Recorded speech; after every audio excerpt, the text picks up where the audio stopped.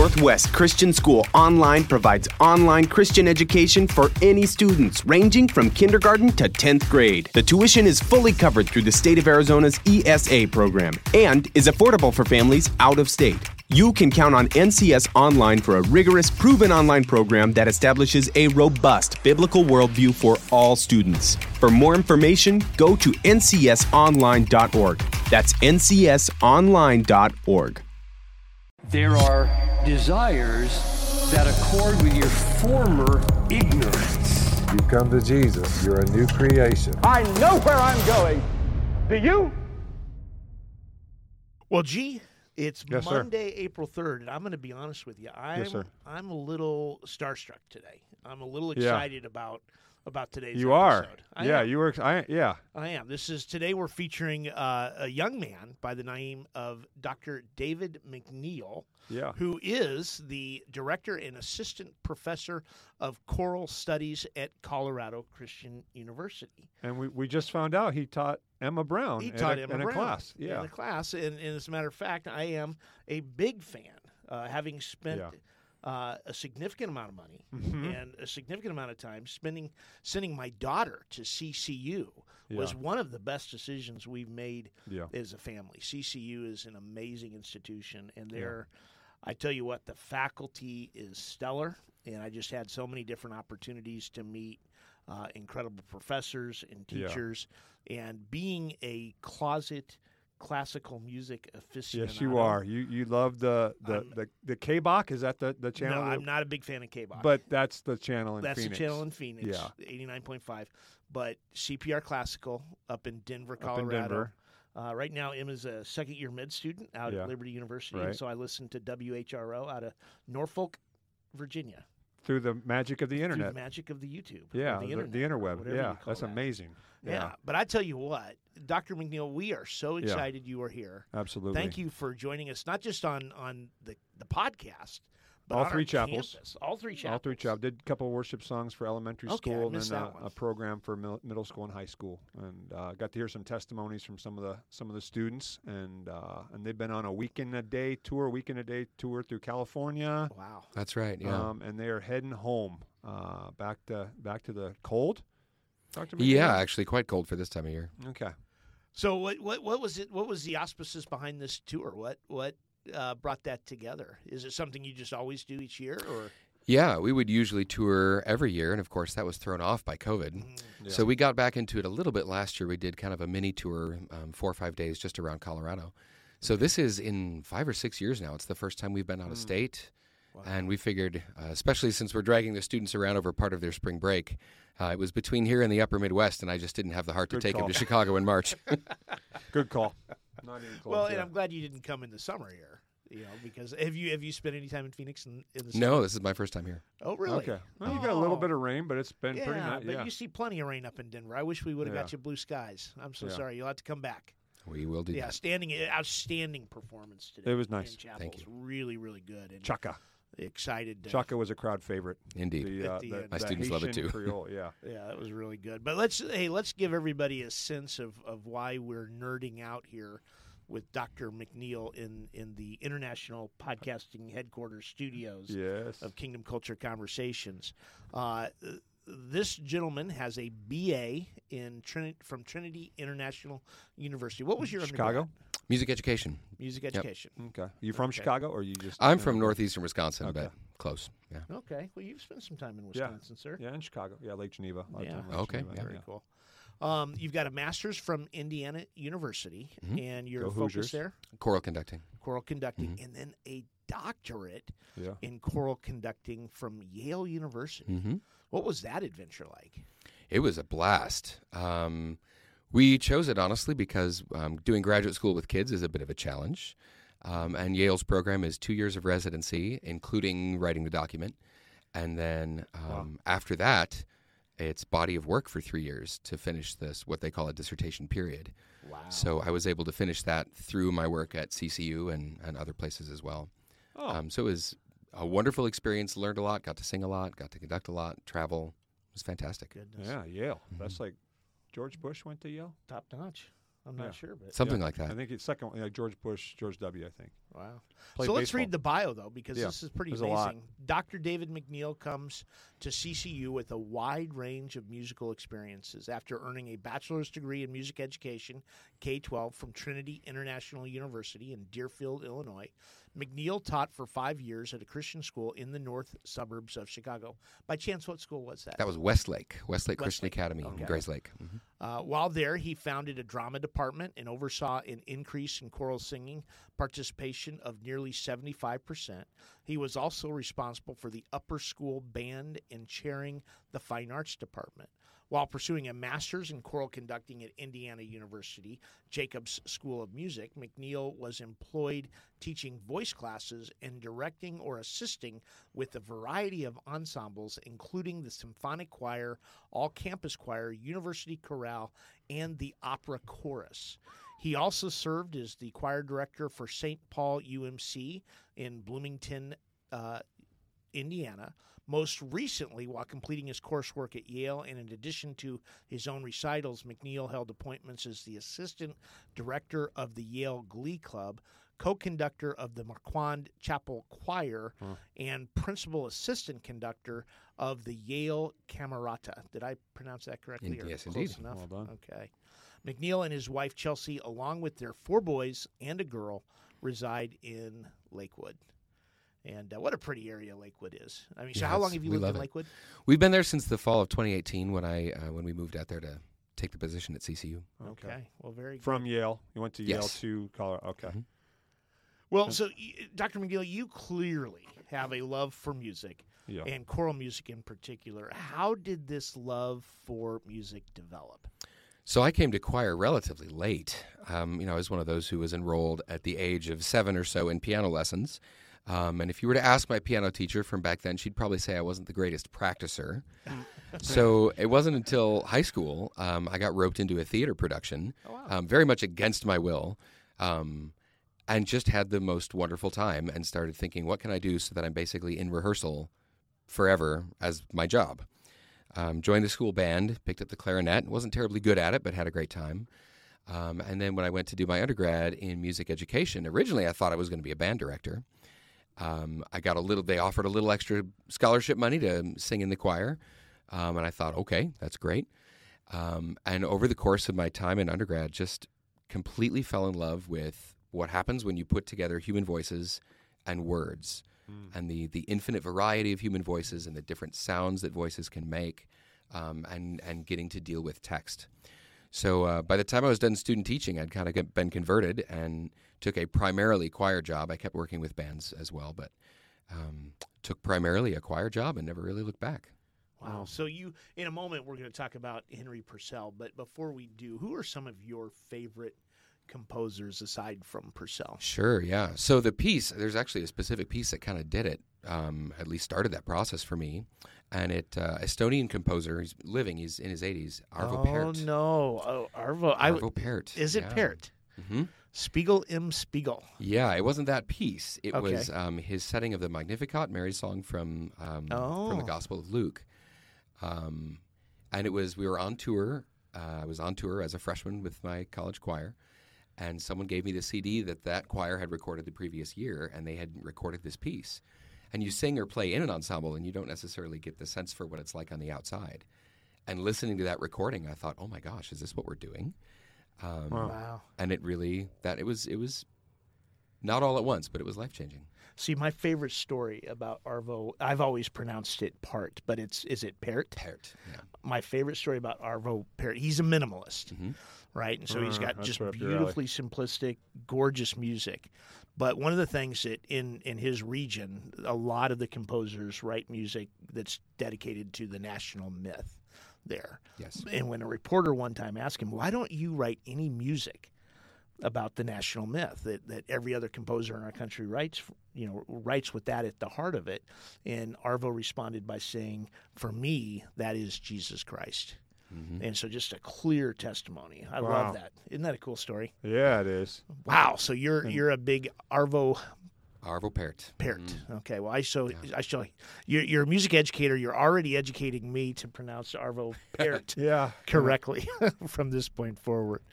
So let's talk a little bit about one of the sentences that I neglected to read from your bio, it really caught my attention. It says, it said this: his thesis research during your doctorate at Yale focused on the musical political interpretation of Henry Purcell's anthems. And I thought, wow, that is such a finite cross-section of music. I love that emphasis and that specificity. What drew you to Purcell? Well, the short answer is my German's not so great, and I wanted to do a project in Baroque music, and the scholarship on Bach is primarily in German, and Handel, a lot of it's in German. And when I started looking at Purcell, and I've always loved his music, a lot of the scholarships in English, and I thought, okay, here we go. So that was part of it. But there's also Purcell's a little quirky, and his stuff is so unique. You hear his music, and you just know you're listening to something by Henry Purcell. And I really wanted to dig into that a little bit, started looking at the anthems broadly, and what happened was I found one where I was reading the text first. Sometimes if I'm looking at a piece, it's helpful to look at the words and imagine what if I were the composer and I were going to set this, what would I do? Yeah. And so I was doing that, and with one of the anthems in particular, I read the words and hit play on the track, and it really caught me off guard. It was not at all what I was expecting, and I thought, okay, something must be going on here, and that was the genesis of that project. Oh, that is really cool. What about Benjamin Britten? Are you a fan of his? I have a lot of respect for Britten. I enjoy singing Britten. I don't always listen to as much of his music. Okay, because Britten is another British composer with quite a bit of choral influence. A lot of choral music. Rejoice in the Lamb is a wonderful piece. Yeah. Well, also very quirky and individual. Yeah. I wonder if that's just the nature of British musicians. It's hard to know. Quite possibly. Hard to know. So one of my favorite composers is Jean Christian Sibelius, and he is often credited for compositions that had a profound impact on Finnish nationalism during a time when Finland was being really put upon, pressed by Russia. But I think that nationalism is such an easy facet of a composer's work to identify because those themes, they really jump out, and melodies are pretty straightforward. Not so much with Purcell. When you listen to Purcell and you listen to these themes, what is it that draws out that maybe that political undertone or some of the things that you love within his melodies? Sure. So his one of his claim to fame is the ability specifically to deal with English text and prosody, the rhythms of English speech.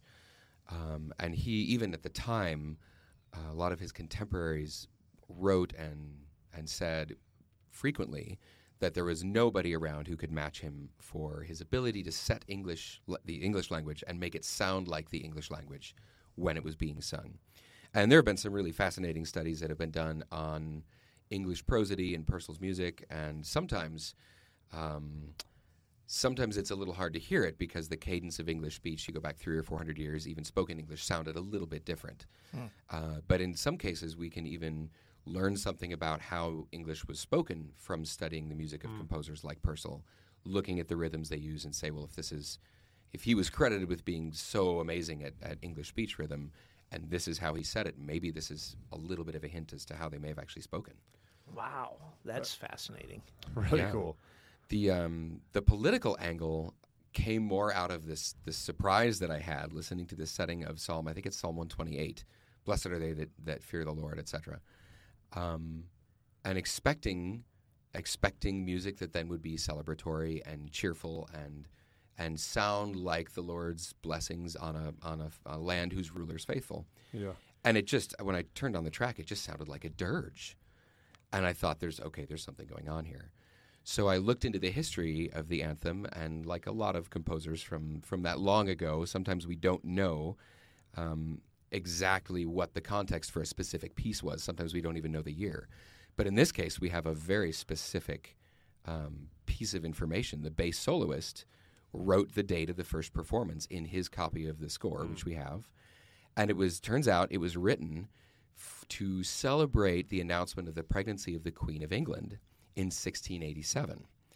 And if you know anything about what was happening in England in the late 1680s, this is after the Civil War, and they've brought the king back, the Restoration after Oliver Cromwell.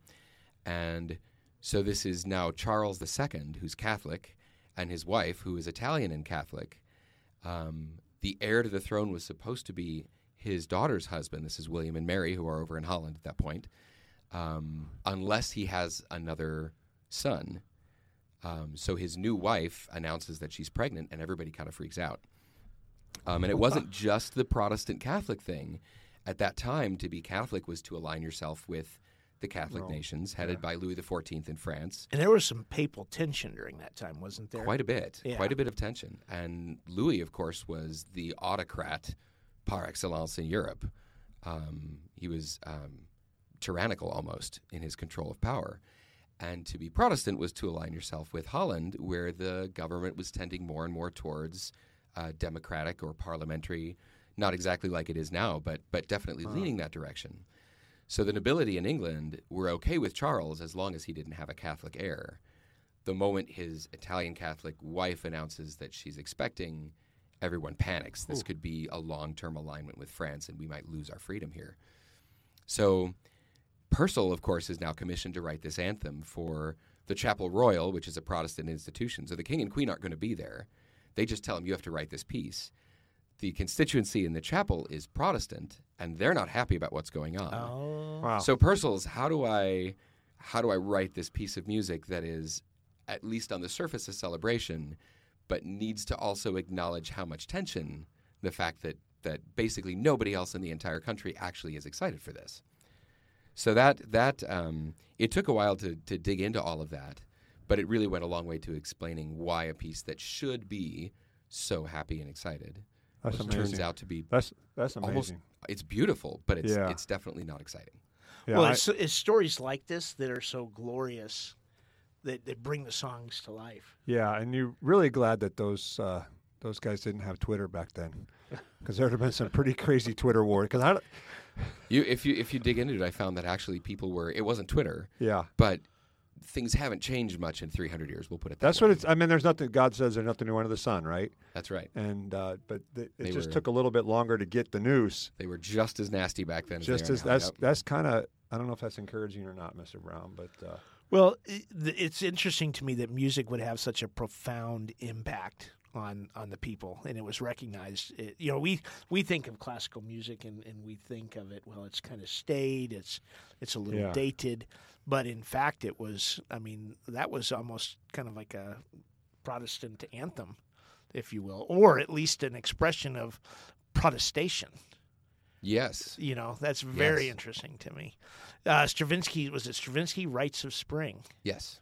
And what happened there? That's kind of a good example of a crowd reacting. Yes, and also you were talking about nationalism. Yeah. There's a lot of, it's always interesting with composers who are known for being of a certain nationality, whether they'll use the folk music of their country to showcase that, or whether they kind of do their own thing and claim some sort of national identity within that, and then we come to recognize that as somehow Russian. So with Rite of Spring, of course, he was trying Russia and France, right? Always trying to either allied with each other, or Russia's trying to distance themselves from France and in that way from Western Europe. And Stravinsky was trying to, at least on the surface, trying to tap into something primitively Russian. And he was very successful in convincing the rest of the world that there was something primitively Russian about Rite of Spring, performed in Paris, and famously, of course, provokes a riot. A riot. The choreography. Because of a piece of classical music and choreography. Right, because it's a ballet. Okay. And the choreography was, shall we say, not Tchaikovsky. And stories, true or not, stories are that people were slugging each other in the aisles of the concert hall. And wow. And Stravinsky probably didn't mind too much. He was always... Love that. He always had a nose for publicity and notoriety, yeah. Interesting. So let's get into, one of the things that I think Purcell has a reputation for, and I wonder if this is your perception, is his ability to appropriate Scripture as a piece within the choral music that he produced Yes. was quite. I don't know if it was unmatched. I would be tempted. My uneducated perspective would be to say that at least in British music it was unmatched. But he must have been incredibly biblically literate. Yes, and that went as a professional church musician working in the Chapel Royal. He would have had to be like any composer of that time in a position like that. He would have had to know his lectionary inside and out, the scripture reading plan that would have covered the entire Bible in services, morning and evening services throughout the course of the year. He would have known the book of Psalms inside and out because he had to set the Psalms so much for these anthems that were part of services. He actually, in the piece I studied, went a step further. There's no evidence to suggest it was somebody else. It was probably Purcell, who rearranged the verses in the psalm to create a chiasmus, like a palindrome of ideas, with one idea at the center to give it special emphasis. So he moved a couple of the verses around to do this, and it puts this idea of the nation being blessed through the offspring of the ruler at the center of the structure of the poem. So yeah, he absolutely knew Scripture well and understood how to use Scripture in a musical setting and how to use it structurally in a composition. Okay, so as we wrap up today, I want to ask a question, and I wonder what you're going to think of this question. I have this theory that music is music is music at different dates and times, different epochs throughout history. Popular music has always been a form of expression for the artist, and it takes different forms. So I'm thinking of I enjoy making corollaries between classical music and contemporary pop music. And so, for example, I correlate the music of Tchaikovsky with the music of Queen. It's grandiose, right? It's glorious, and it's quite exciting. Yeah. Or, let's see, another example would be, I'm not a big Beatles fan, but I'm also not a big Mozart fan, but I equate the music of Mozart and the Beatles. I think the Beatles essentially they mastered the formula for the 3-minute pop song, and then they mined that to great effect over the course of 9-10 albums. Mozart, a little bit more accomplished perhaps, but he did the same in my limited understanding. Music like I would say Beethoven was more like Metallica. Cool. A little bit more forceful. In terms of Purcell, what would you say if you were to equate his music to a contemporary? Well, first of all, is my idea of corroboration between classical musicians and composers with popular musicians, is it respectable at all, sir? Oh, I would think so, absolutely. And I'll talk to my students about this too. Do you? Okay. Not always a one-to-one, but certainly finding those resonances. Okay. And you mentioned sort of popular music. It's really our idea of this divide between sort of fine art music or classical music and popular music is not that old of an idea. It's really an Enlightenment or post-Enlightenment phenomenon that we have this entire genre of fine art music. There have been other sort of elite art forms, of course, over the centuries.